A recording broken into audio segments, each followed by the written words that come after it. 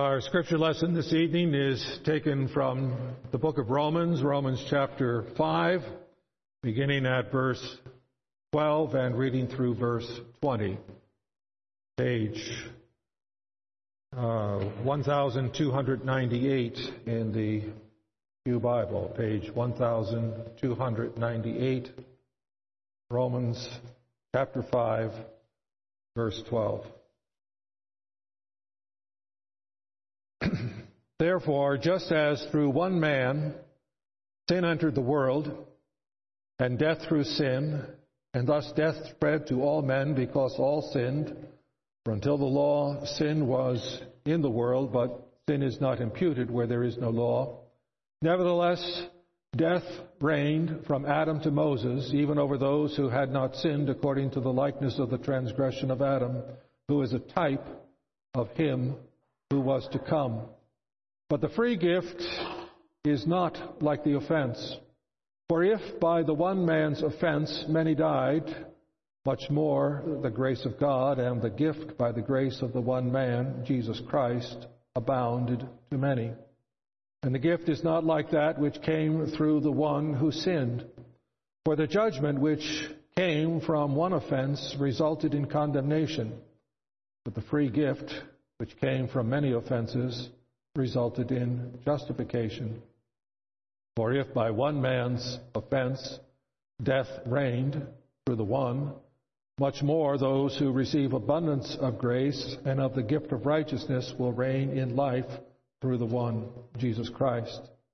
Therefore, as through one man's offense judgment came to all men, resulting in condemnation, even through one man's righteous act, the free gift came to all men, resulting in justification of life.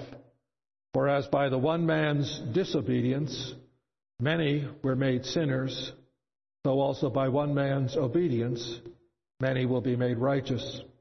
Moreover, the law entered that offense might abound, but where sin abounded, grace abounded much more. Thus far the reading of God's Word. May He add His blessing to it. In conjunction with it, I'd like to read to you from the Heidelberg Catechism, Lord's Day 3 on page 10 in the back of the Psalter hymnal. Lord's Day 3, page 10 in the back of the Psalter hymnal.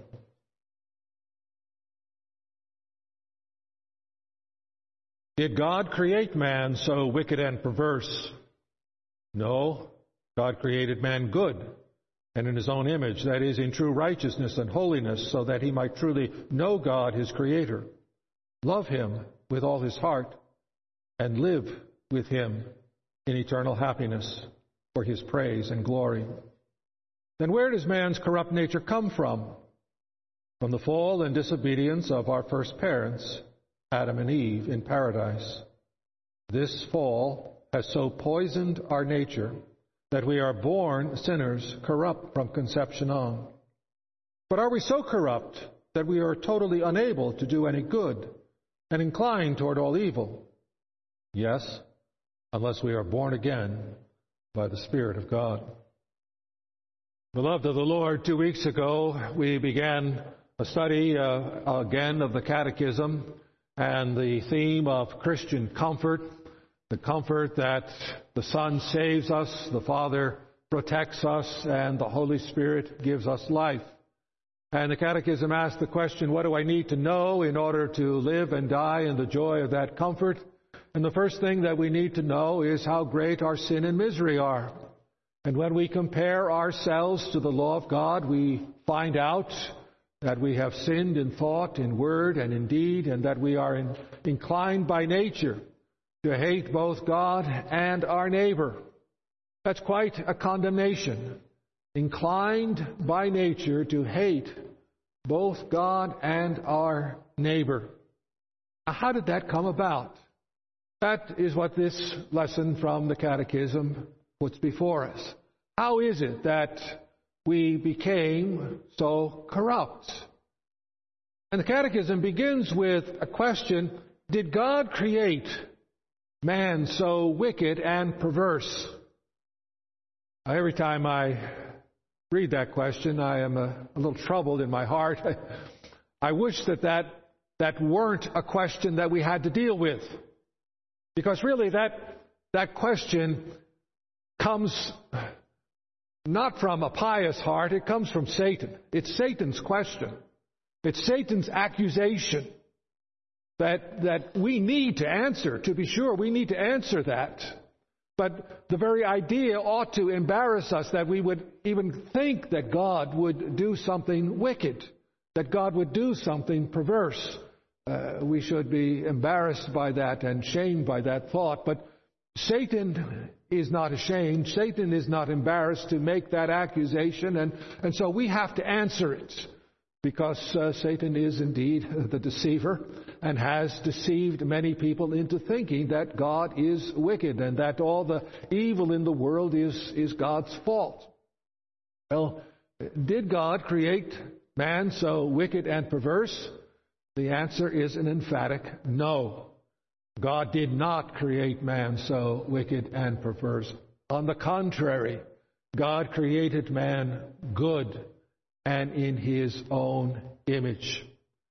This is one of my favorite parts of the Catechism, the part that deals with the glory of man, the glory that God has bestowed upon man, the honor that God has bestowed upon man, that by creating us in His own image.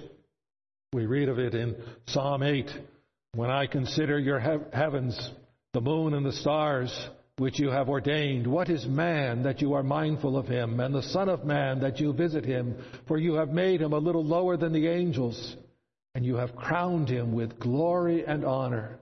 You have made him to have dominion over the works of your hands. You have put all things under his feet, all sheep and oxen, even the beasts of the field, the birds of the air, and the fish of the sea that pass through the paths of the sea.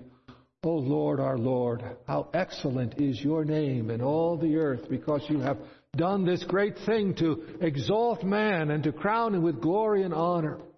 Something that we don't deserve. We don't even deserve to be created, yet let alone be created in His own image. To be created in the image of God means that human life is set apart from all other life. One of the ways that the Bible emphasizes that is by giving special protection to human life. Whoever sheds the blood of man, by man shall his blood be shed. Even if an animal kills a human being, the animal must be put to death, because human beings are different. They are set apart from the rest of the creation. They bear God's image, and therefore taking a life unlawfully is a terrible sin, a capital crime. The one who does it forfeits the right to his own life. And because human beings are image of God and can represent God, a human being can lawfully act for God by putting the guilty human being to death. It's not just that a man is, it's a capital crime because the victim is the image bearer, but the executioner is image bearer as well, and that's what gives him the right, the authority to act on God's behalf. But being image bearer of God means we are qualified and equipped to rule, to subdue, and to fill the earth, our creation mandate. Being image of God means that we are qualified and equipped to be prophets under the chief prophet Jesus Christ. We can know Him and teach about Him and make Him known. We are called and equipped and qualified to be priests under the high priesthood of Jesus Christ, called to offer our lives as a living sacrifice unto God, to love Him and serve Him in all that we do. And because we are image of God, we are called and equipped and qualified to be kings under the kingship of the Lord Jesus Christ, the King of kings and the Lord of lords. We're called to reign with Him over all creation and to subdue the earth for Him. To be image of God means to know Him. We're created to know Him, to love Him, and above all to live with Him forever. This is the glorious gift that God gives to human beings.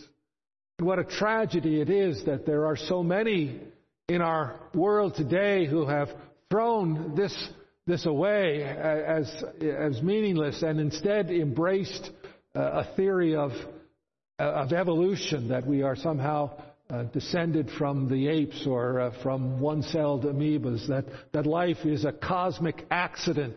Time plus chance produced it, and there is no more significance to a human life than there is to a blade of grass.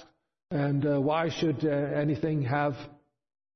Why should human life be different? In fact, modern thinking is that human life is a detriment to the world, and the world and nature would be better off without human beings. Human beings are the despoilers of the earth. Indeed, we do bad things in the earth, but that's not how God created us.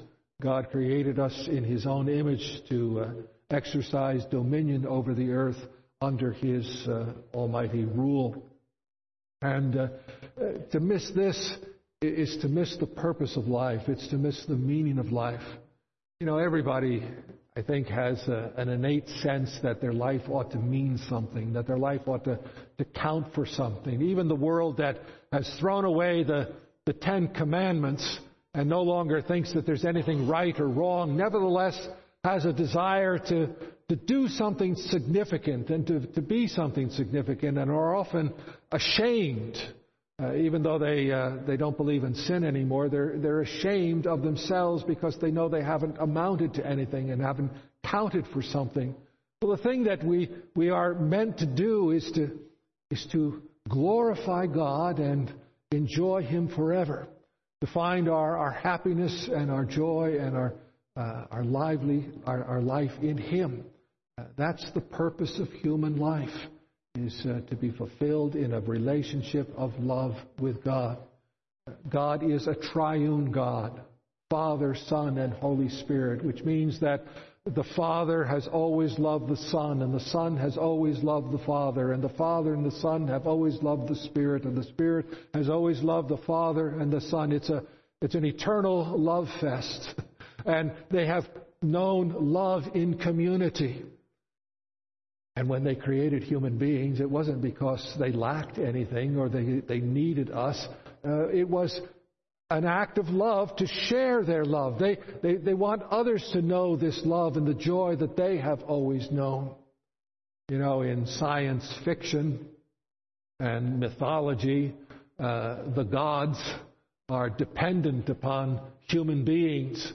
And human beings have to be enslaved by the gods and made to worship the gods, because the gods feed off the energy of the worshipers.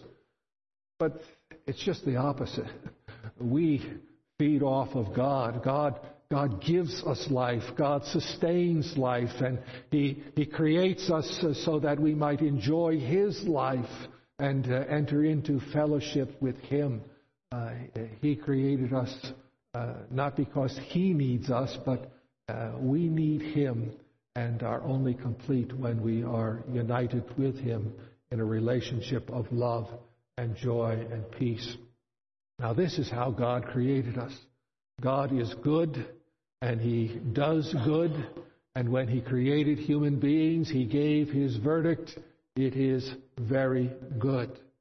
Well, if God is not responsible for the wickedness of mankind, who is? If not God, who? Well, the Catechism reminds us what the Bible also teaches us, that the fall, it is due to the fall and the disobedience of our first parents, Adam and Eve.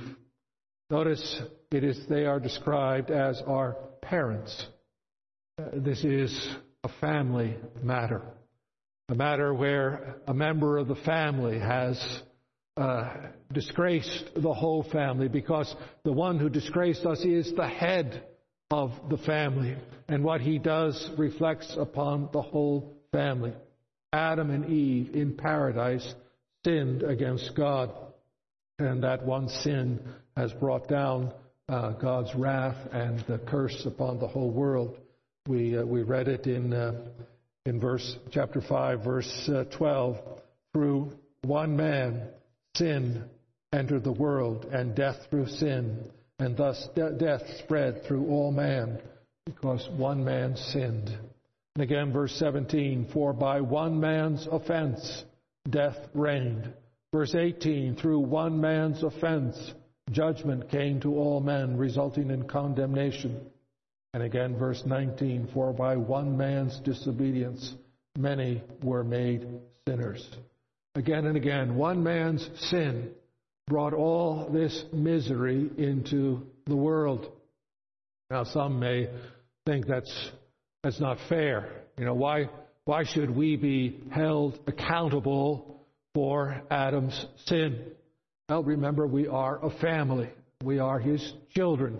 And this is a family matter. And what happens in a family reflects on what one member of the family does reflect upon the whole family. That's true of our nuclear families. It's true of the church family. But especially because God appointed Adam to be the head of the human race. And he was appointed and made our perfect representative. He was given everything good. There was nothing deficient in his creation. It was very good. He was made very good. And his sin was not due to the fact that God left out a missing piece, that there was something lacking there. And not only was Adam perfect and complete in his creation, but he was placed in paradise, where he had everything to his advantage and everything going for him, and where he was with God and knew God and enjoyed God. There was no excuse for what he did. He freely chose to sin against God, knowing what he was doing. The New Testament tells us that Eve was deceived, not because women are more susceptible to deception than men, but on this occasion Eve was deceived. Men have often also been deceived by Satan, but on this occasion Eve was deceived, but not Adam. Adam sinned knowingly, and so the blame rests on him. And you can say, well, I wouldn't have done that. Well, are you going to argue with God that Adam was not a perfect representative?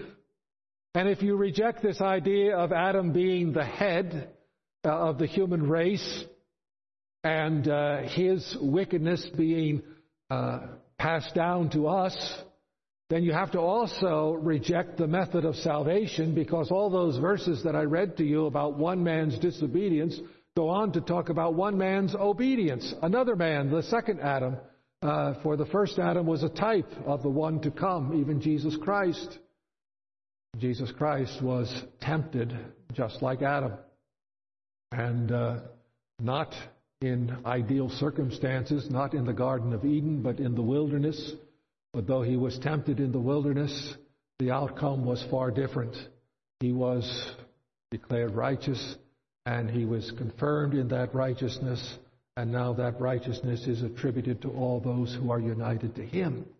We're united to Adam through our genesis, our birth, through DNA and so forth. But we're united to Christ through faith by the Spirit. And if your union is with Adam, you are in sin. But if you have been born again and united to Christ by his Spirit, then you have a new nature and a new record attributed to you, the perfect record of Jesus Christ. And so to reject the imputation of Adam's sin means you also have to reject the imputation of Christ's righteousness. Are we still image bearers of God, even though the image has been corrupted? Yes, we are. Genesis 9:6, that whoever sheds the blood of man, by man shall his blood be shed, for in the image of God created he man. That was written after the fall. Also, the Apostle James, in James 3, verse 9, speaks of fallen man as image bearers of God. But the image is badly corrupted or poisoned, and poisoned tremendously. But now that leads us then to how bad is it?